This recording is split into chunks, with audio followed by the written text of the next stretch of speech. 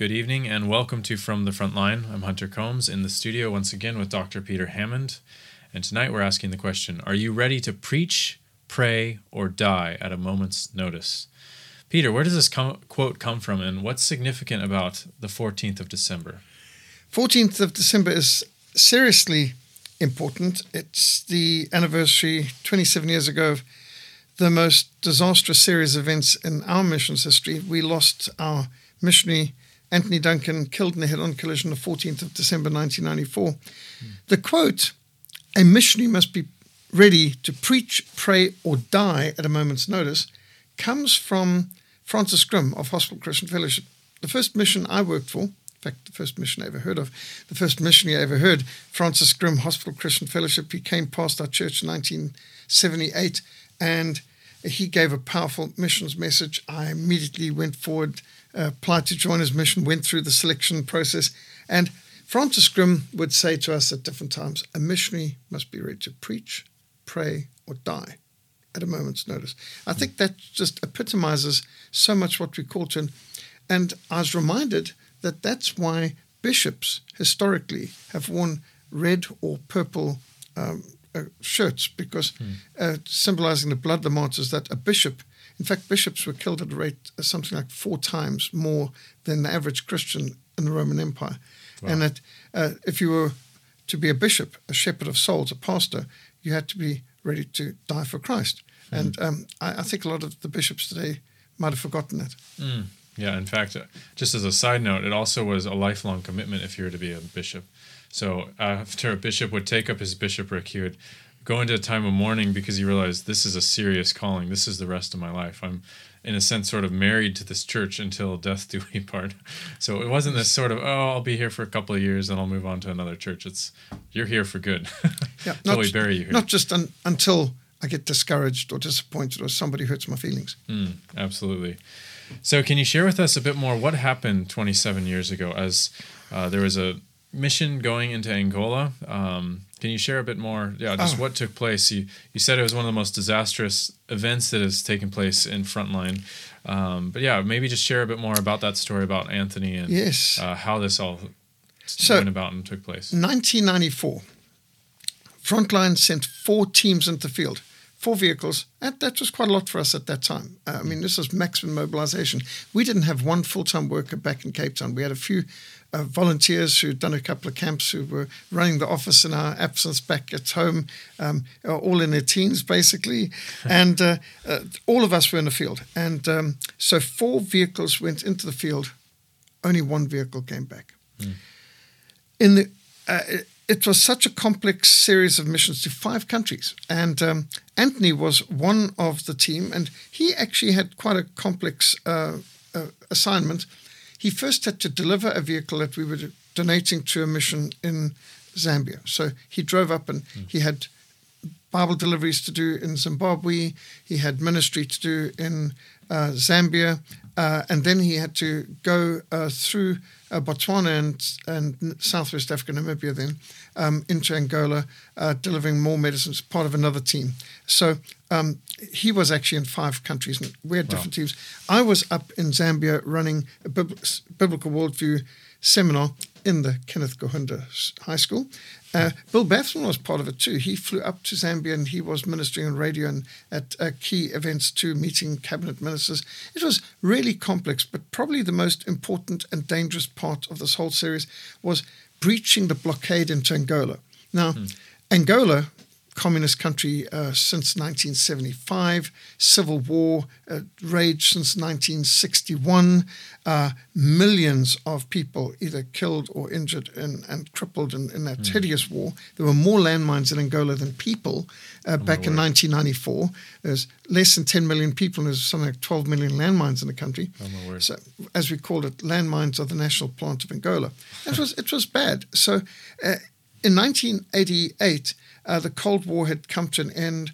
The Cuban mechanized divisions had been decimated on the field. You can still see the absolute graveyard of armored cars and tanks and shot down MiGs. And it's you can Google Earth, Lomba River, and actually still see them. They're still there. They're not moving anywhere. They're rusting. But you could see where the Cold War had its final climactic hot battle.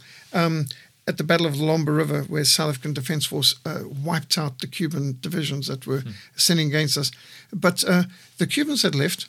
Angola had its first free elections. I use the word free very loosely in italics and commas, in 1992 under the UN. And during this free and fair election, 10,000 supporters of the UNITA opposition party were killed in 3 days in Luanda, the capital, including the vice presidential candidate, Jeremiah Chitunda, murdered, shot in the head executioner style with his hands tied behind his back in front of his United Nations bodyguards, which, what good are they? And for some reason, UNITA didn't accept the results of this election as free and fair. They'd never been given a list of candidates or even where all the voting stations were. They didn't have observers in most of the places. It was a mess. There was a lot of chaos. And even though UNITA controlled about 80% of the territory, they didn't win the election.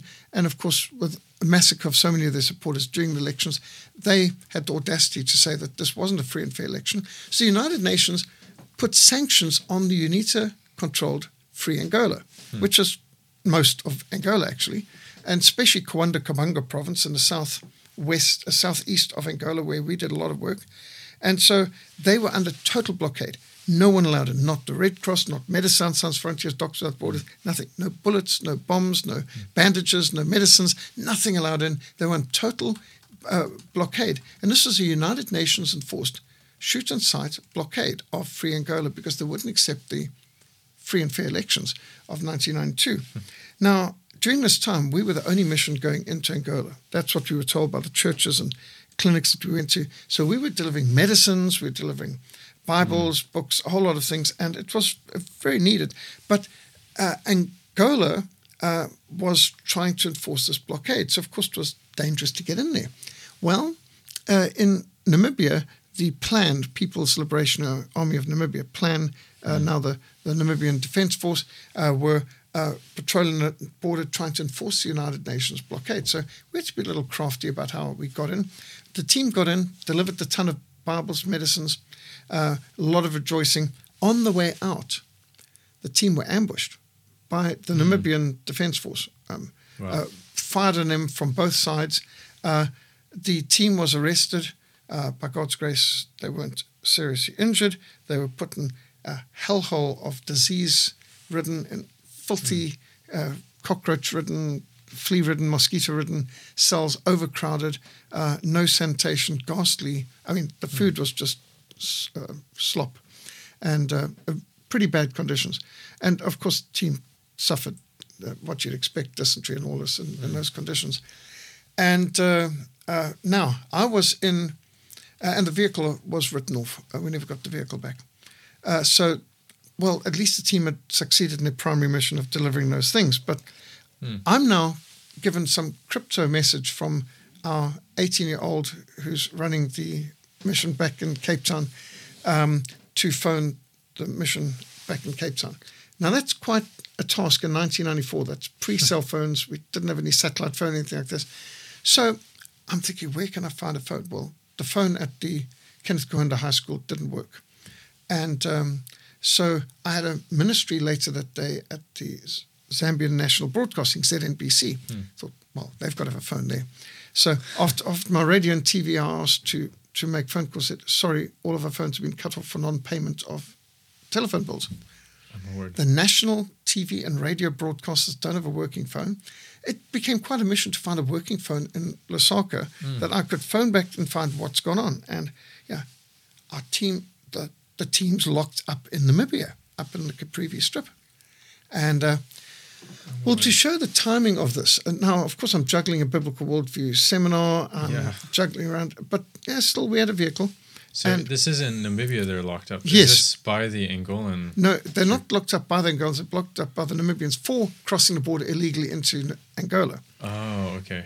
But now I'm in Zambia, and by God's grace and coincidence, would you know it, there was a peace talk conference being hosted by the vice president of Zambia at that time, General Godfrey Muyanda, who was a friend of mine because he had been in the same prison cell as me, Lusaka Central Prison, as a presidential detainee back in the 1980s. Well, now he's vice president of Zambia, and he's chairing this peace talks between the UNITA freedom fighters of Angola, the anti-communist freedom fighters, and the MPLA, that's the so-called government regime of Angola, who just lost the Cuban and Soviet backers, so they were having to negotiate now with the opposition on the ground in Angola.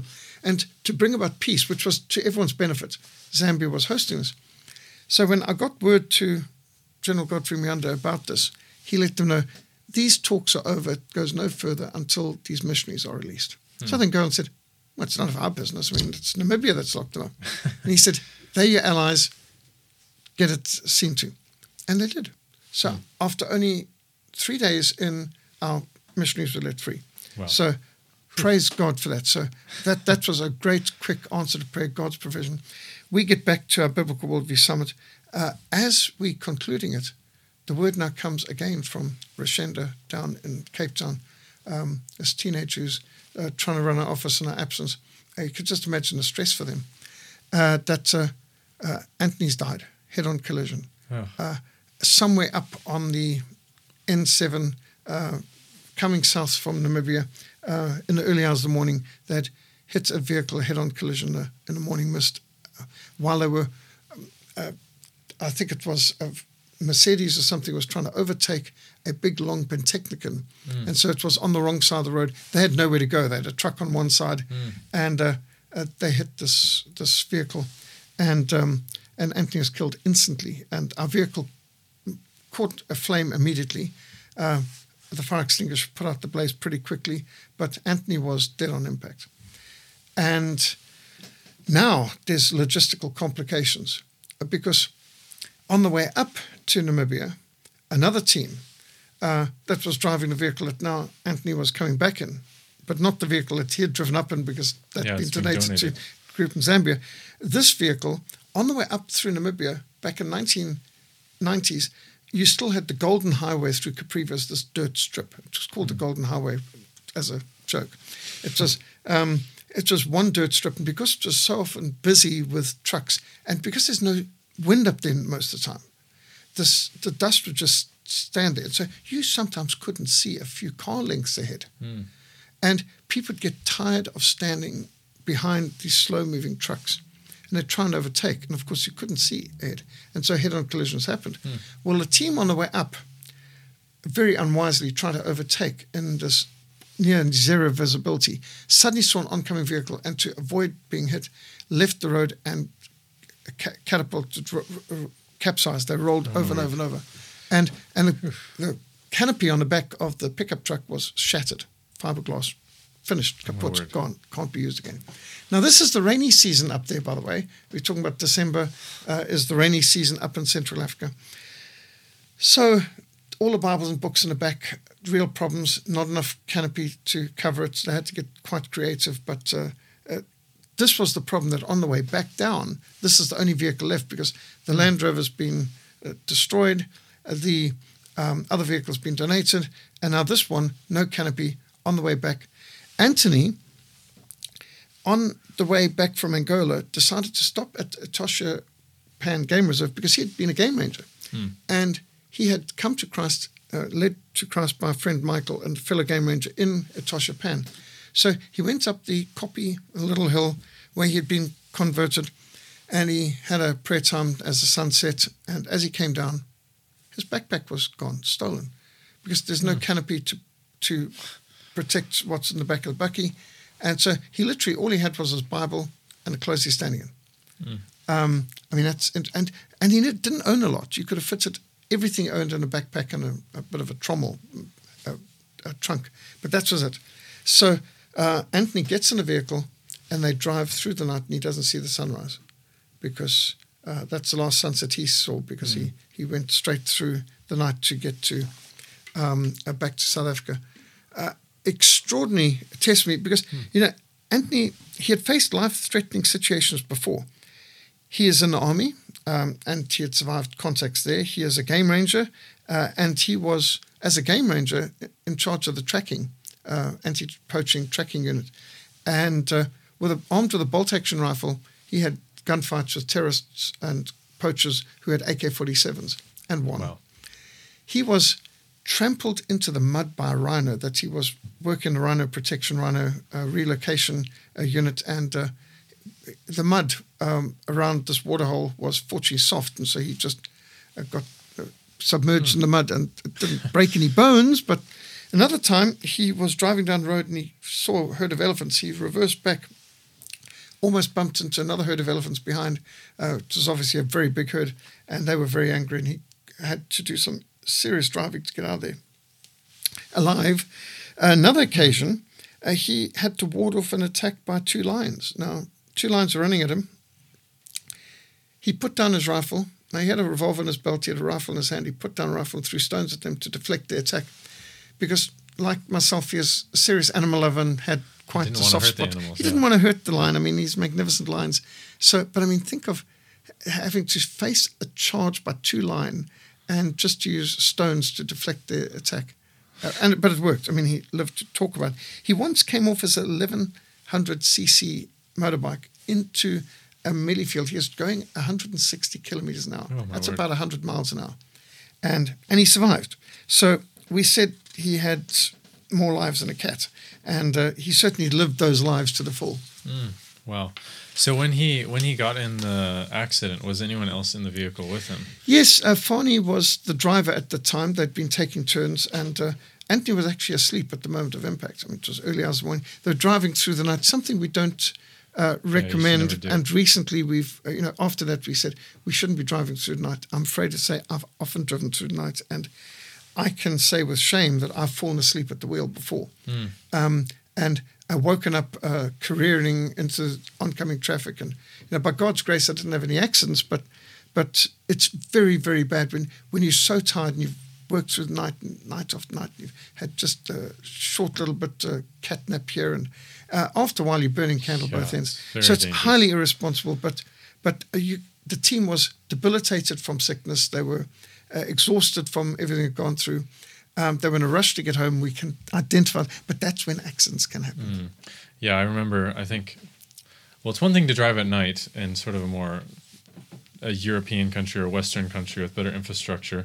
I mean, you still can fall asleep, crash, but to drive at night in Africa is even more dangerous. I think one of the first times I saw a dead body was we were driving in the night into Zimbabwe, and we were coming up on the road, and we saw everyone's emergency lights on either side of the road, and as we got closer and closer, stopped right in front of us was a big truck or a semi-truck, and wrapped around the front was a small bucky, and there was the driver was dead, looking, and so we were just looking into this car, into this little bucky with the driver dead. It clearly somehow got wrapped around the front of this truck, and it was just horrifying sight. I mean, but in Africa, the driving isn't the best, and driving at night, it makes it 100 times worse and so much more dangerous. And also, what I think most people in other countries may not understand is vast amounts of goats, sheep, in some places camels, cows wandering across the road. You get all kinds of wildlife wandering across the roads,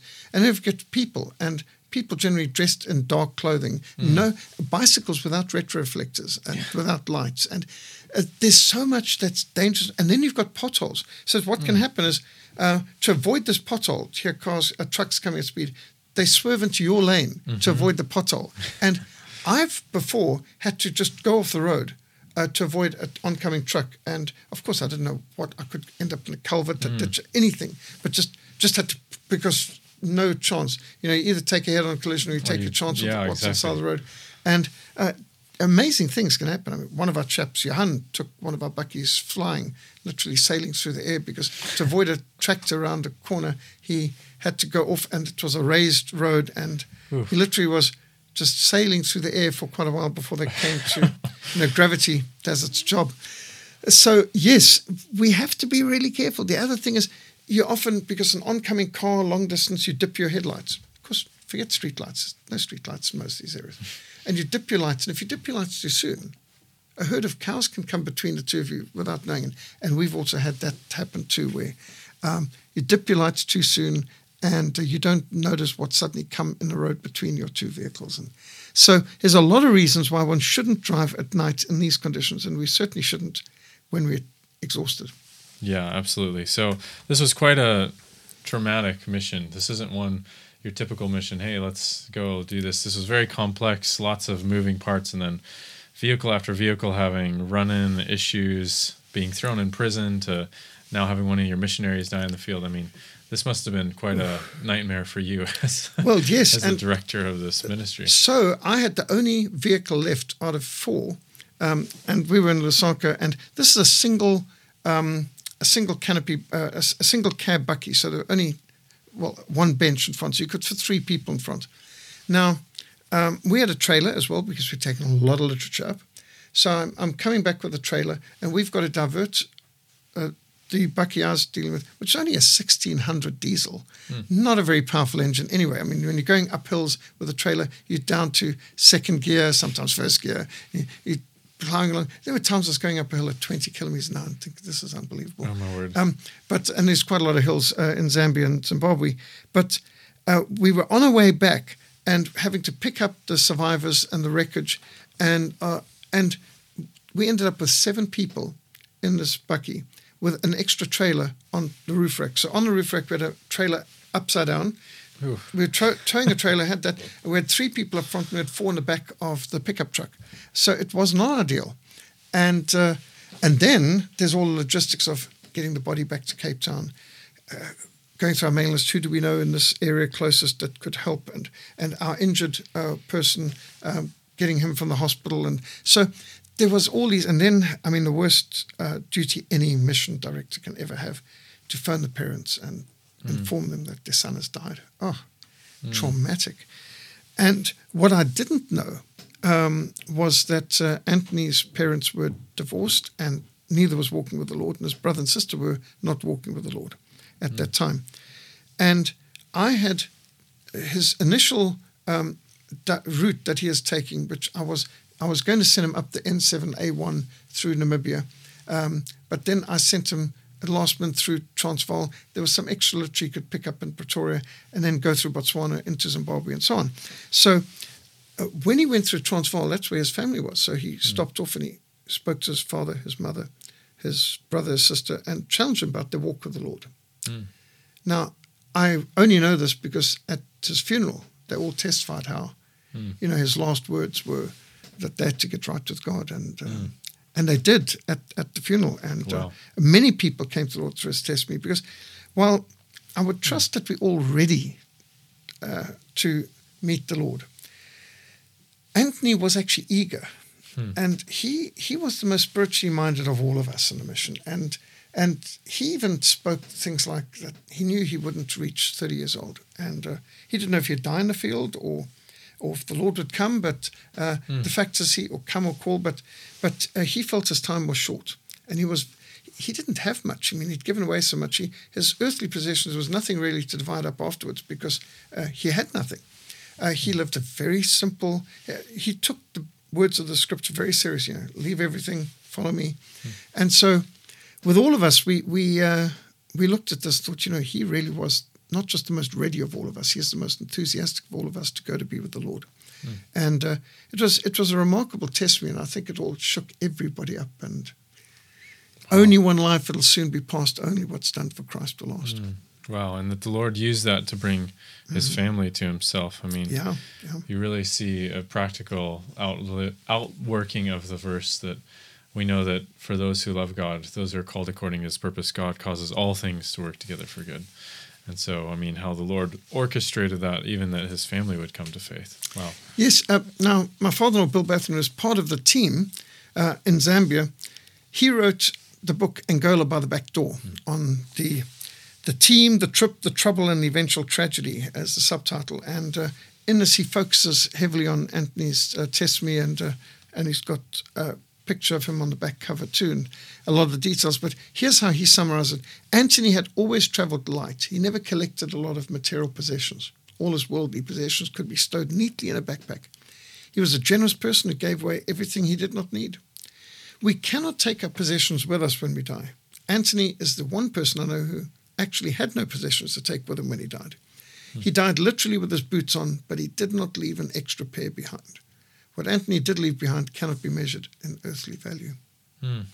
Wow, what an amazing testimony, what an amazing legacy of someone who loved the Lord, who was eager to be with the Lord. And I think what we really hope for those listening is that maybe the Lord's stirring in your heart. Are you eager to live for Christ, to give your life for Christ? Are you ready and willing to jump out and be involved in the Great Commission? So what can we learn from this testimony, from this, both the bad things that happen in the field, but also the good things that came about from this? What can we learn from this? Certainly we should be ready to preach, pray, or die at a moment's notice, because God calls us. Is this an adventure of discipleship?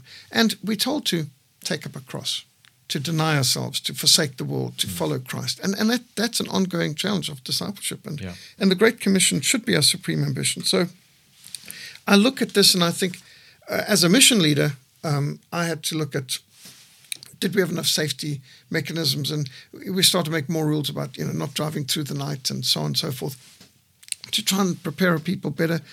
We looked at, the vehicle did have a bull bar, but for a head-on collision, that didn't make a difference.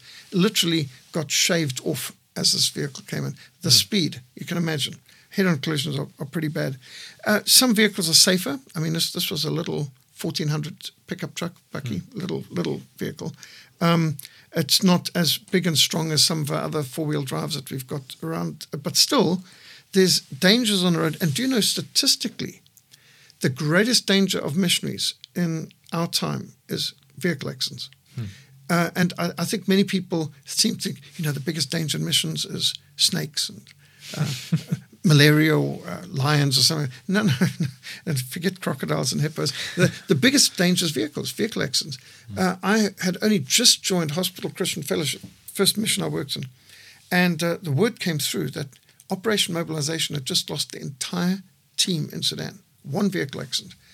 The team leader, all of them, in one combi, like a little van, and on the mountains in the center of Sudan, it left the road, rolled down, and they lost the entire team. Now, this is a restricted access country. There's no files, there's no... all the contacts were in the minds of the team that was lost. They lost the entire OM team for Sudan in one vehicle accident. Wow. And those sort of things can happen. And we've got to remind ourselves of that when we get in a vehicle, we should be serious. I mean, if there's ever a time to pray, starting any journey is always a good time to pray. And I think we should be much more alert. And one of the problems we've got today is because of cell phones and so on, we could be awfully distracted. You should not be on your cell phone while driving. You should. And texting. There are people who text while driving, for goodness sakes. I mean, so we should take seriously the fact that vehicles are traveling at high speeds and you're on dangerous roads and there's so much that's unpredictable. We can't afford to be distracted. And a parent should remind themselves of that too. You've got kids in the back seat and you can easily be looking over your shoulder when look where you're going, you're going to go where you're looking. You've got to keep alert. And in the vehicles as well, if you've got too much that's distracting you, your reaction time's affected. And of course, if you're too tired.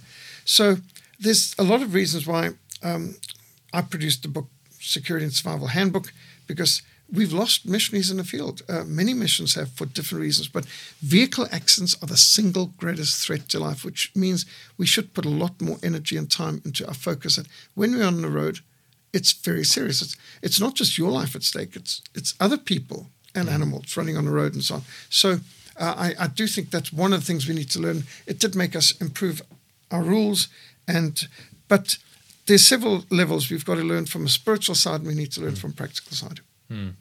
Yes, what would some of those spiritual lessons be from that mission? Yes, so the one thing is to preach every time as though it's the last time you'll preach or the last time your hearers may hear you. I remember being challenged by that by Reverend Roger Vogt, that every ministry opportunity you should take seriously. You don't know if you're going to get more, and you don't know if the person you're ministering to is going to have another opportunity. Imagine if Anthony had said, there's going to be an awkward conversation. I don't really feel comfortable challenging my parents or my elder brother or something. if you'd missed that opportunity, he wasn't going to get another opportunity. And so it is with us. We will so regret if we think, I'll have another opportunity. You don't know that you're going to get another opportunity for almost any ministry. So to live every day to the fullest, to use every opportunity, to seize the moment, carpe diem, I think spiritually also to keep short accounts. If there are people that you need to forgive, people you need to make right with, restitution needs to be made, to do it quickly, because if we put it off, procrastination is a thief of time and a grave of opportunity. Absolutely, yeah. That we're constantly thinking of being heavenly minded, of what is coming next. Are we ready each and every day to go and be with the Lord? So we have some good resources. You talked about the Security and Survival Handbook. What are some other resources that we can sort of point people towards? Well, of course, Operation World is the premier intercessory handbook for missions, that we know about the countries, we know about the needs, we know about the answers to prayer, and also other ministries or missions that are working in that country, or specialist missions that may have resources that will empower us to be more effective, like gospel recordings and the Jesus Film Project or Missionary Aviation Fellowship. I mean, there's groups that actually serve all missions that we can all benefit from. So I think Operation World is really absolutely vital. And they've got the website too. You can go on to opworld.org and benefit from a lot of country reports and insights. From our mission side, we've been designing and continually updating our Great Commission course. So the Great Commission course, which dates back to 1998, and 1998 we start our first GCC, and every year we try to train people interested in missions, body, mind, and spirit. So it's a practical, what prepares people for missions? It's not just a whole lot of information we need, and inspiration and intercession.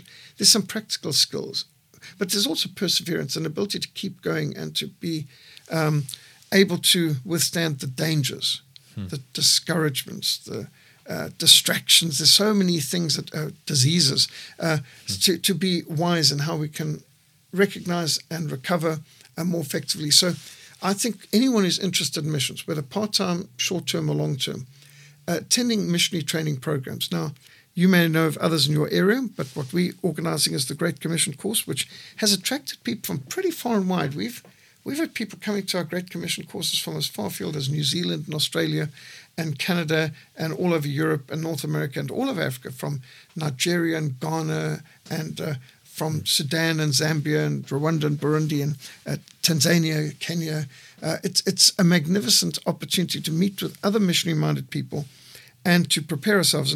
And this isn't a conference. Our Great Commission course is Body, Mind, Spirit. And if you go on our website, you will see the boots, laced up boots, because it involves a lot of hiking, a lot of PT, a lot of practical, and not just nice hiking in the daytime, but night hikes, and not just walking with your water bottle, but with backpacks of Arabic scriptures, because let's face it, you don't go to a mission field just to be a tourist. We've got to take literature with us. So weight training, it's always good. And our PT, it's practical. Our practicals involve getting out in the streets, getting into Muslim areas, interacting with people, helping people to know how best to evangelize.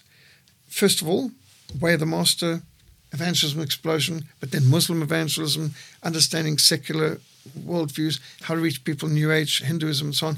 So there's a range of skills that we try to teach. There's a range of attitudes we seek to address, because put people under pressure, a lot of pressure, less sleep, more work, and there's written assignments, and which is the way missions often is, that you've got meetings, you've got outreach, you've got commitments, you've got to travel, but you've also got to write these things and you've got to respond to that. And so we're challenging people. Assignments include preparing a Bible study and a sermon and country report, and all while there's no time really allocated for it. You just got to fit it in while you're juggling other things. And many people find this 3 weeks of the Great Commission course to be very life-transforming and a real blessing. And someone said, this is the best camp, best conference I've ever been to. And so the Great Commission course, we are planning one in this upcoming January, from the 6th to the 23rd of 6th to the 26th of January, 6th to 26th of January 2022, the next Great Commission course. If you're interested in missions, if you're interested in being involved in cross-cultural ministry in your own area, you'll find us a challenge, a help, and you'll be empowered. We provide a lot of great resources and friendships that last for a lifetime. And I remember when I came to the Great Commission course, I think it was about just over 10 years ago now. It was actually the first time I had been challenged to go out and share my faith with someone. I'd gone through Bible college in the States, and I'd never actually gone out witnessing, evangelizing, anything like that. I've been given opportunities to preach at the Great Commission course, given opportunities to share the gospel. It really gave me the practical skills of, hey, how do we actually get out there and share our faith? How do we actually get out there and engage with the lost? So it's such an important tool of the practical knowledge, not just sitting in a classroom, okay, here's the right thing to know and to debate and discuss, but actually go out there and talk to people who don't know the Lord. Many say that's the biggest fear they had, was the getting on the streets, and afterwards say it was the greatest blessing. To get into the streets and share their faith. And for many people, the first time I ever had the chance to lead someone to Christ. And it's wonderful to help get out of that comfort zone and to just help people put feet to the faith, because I'm afraid most of us are in a comfort zone. It's very important to get out of it. And once a person's experienced it, they'll want to keep going back. Absolutely. And there's so much in the church nowadays. The men are very sort of, they don't feel challenged. They feel like Christianity is too feminized and there's not enough really call to action. Well, I think part of that is because we're not out evangelizing. We're not actually in the spiritual battle. We're just sort of sitting on the sidelines hoping for something to happen. But we're made for adventure. We're made to get out there. We're made to go and do something. And this is part of it. Go, therefore, and make disciples of all nations. And this is how we do it. And this is the tools and the practical application that we're trying to get people to. Is there any final thoughts before we close off our time tonight? Yes.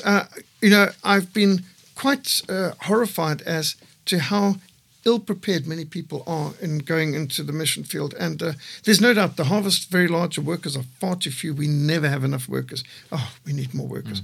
Everything from librarians to IT people to field workers, missionaries, short-term and long-term, one needs them all. But the trouble is that many missionary volunteers entering the field have little training or preparation or warning. And we need to remind people, and that's why, you might think, gee, is this very positive, speaking about someone who died in the field. But that's real. That's what happens. We get malaria. We get tick-bite fever. Missionaries get sick. Right now we've got a team in Mozambique, and please pray for our missionary there. Daniel is quite sick and has been with fever for the last 2 weeks. So we need to continually remember mission fields are often difficult, dangerous. There's not just distances. There's not just obstacles to overcome, but there's often exotic tropical diseases. And I've come back from the field so sick and have gone through a battery of tests, and at the end all they could put was virus, tropical, which my mother as a nurse says means I don't have a clue. But there's a lot of weird things out there, but we've got to be willing to go there. There are people who don't mind the challenge and are willing to take a risk and who are willing to get sick for Christ if that's necessary. If that's what it takes to reach some people in some of these more inaccessible, neglected, restricted access areas, then what a privilege, what a pleasure. I mean, the Lord suffered for us. It's a privilege to suffer for him. But I think people need preparation, and that's why getting in touch with other missionaries, joining a local mission or evangelistic group, reading missionary biographies, coming to camps and courses, doing courses like The Way of the Master and Evangelism Explosion, Muslim evangelism workshops, these are critical. You can't get too much training and preparation, and you can't get too much experience. And the more experience you get locally in evangelism, the better you'll be in the field. It's amazing to me how many people want to be a missionary overseas who've never done any evangelism at home. If it doesn't work at home, don't export it. Until you've gone across the street to share the gospel, you're not ready to go across the world or cross the border. And so I think that's the first step, is to get people involved in your local church, your local ministries. And then once you really know evangelism, then it's the time to start making yourself available for cross-cultural evangelism. Remember, we're to be witnesses in Jerusalem, in Judea, in Samaria, and the uttermost parts. Jerusalem, where you are. Start where you are. Family, friends, neighbors. That's a hard mission field already. Judea, same language, same culture, just geographically a bit further. Samaria, different culture, different religion. Not too far away. Uttermost parts. Well, now you're crossing all the boundaries. So that's what we've got to do. But don't forget, you can actually do almost utmost parts not very far from you. So Go down to your local university. Yes, that's true. Well, just take Cape Town. You can reach Somalians in Cape Town. That's a restricted access area. You can reach people from Pakistan and Saudi Arabia in Cape Town. You can go just 5 minutes away and you can meet people from a completely closed country that's beyond restricted access area where no missionary is allowed, and you can reach people from there. So I don't think you've got to necessarily get a passport and travel across the world to do cross-cultural missions. Right now, at almost any university, you've got a wide variety of foreign students. So just, you can, I wouldn't say practice, because they're a real mission field and they're real souls for whom Christ died that you need to reach. But yes, get experience, get informed. It's so important to read. So I've written books like, for example, The Greatest Century of Missions, Learn from Examples of Excellence, 19 biographies of 19 missionaries of the 19th century. That's a good place to start. But there's a lot of great missionary biographies. Operation World, get to evangelistic training programs. If you haven't done EE or Way of the Master, go through the training program, a lot of which is available online too. So that's a way to get started. But if you are ready and willing, get in touch with us. We need workers, and the Great Commission course can be as close as January this coming year. So where would people contact if they want to be a part of the Great Commission course? Write to mission@frontline.org.za. Mission@frontline.org.za, or the Americans say ZA. And you go on our website, that's www.frontlinemissionsa.org. Frontline-Mission-SA.org is the website. You can look at upcoming events, bottom of the page too, or you go to events straight and take you to the Great Commission course, or you just email mission@frontline.org.za. If you're on social media, you can find Frontline Fellowship, the Sword, the Word in Africa badge with a black background. If there's others out there that have the name, but if you see there's not much activity on, it's not the Frontline Fellowship. There's a few others on social media, but you see the Sword, the Word in Africa with a black background, that's our Frontline Fellowship, and a lot of activity there. And you can also go and find Great Commission camps and courses as a Facebook page, and you'll see quite a lot of pictures and events of previous courses, give you an idea of what's involved. Well, thank you so much for joining us tonight. We hope this has been an encouragement to you. We hope there are those of you listening tonight who would consider the call that God may have on your life to enter into missions, to actually be trained, be equipped, be prepared to go and begin learning how you can reach out to those who are lost, both in your culture but also cross-culturally. And as Jesus told his disciples, he said, "If anyone would come after me, let him deny himself, take up his cross, and follow me. For whoever would save his life will lose it, but whoever loses his life for my sake will find it." And that's the real desire of our hearts, is that although we may lose our lives in this life, we will truly find it in eternal life. True life is to know Christ, and so that's what we want to do in this life. Thank you so much for joining us. Good night, and God bless.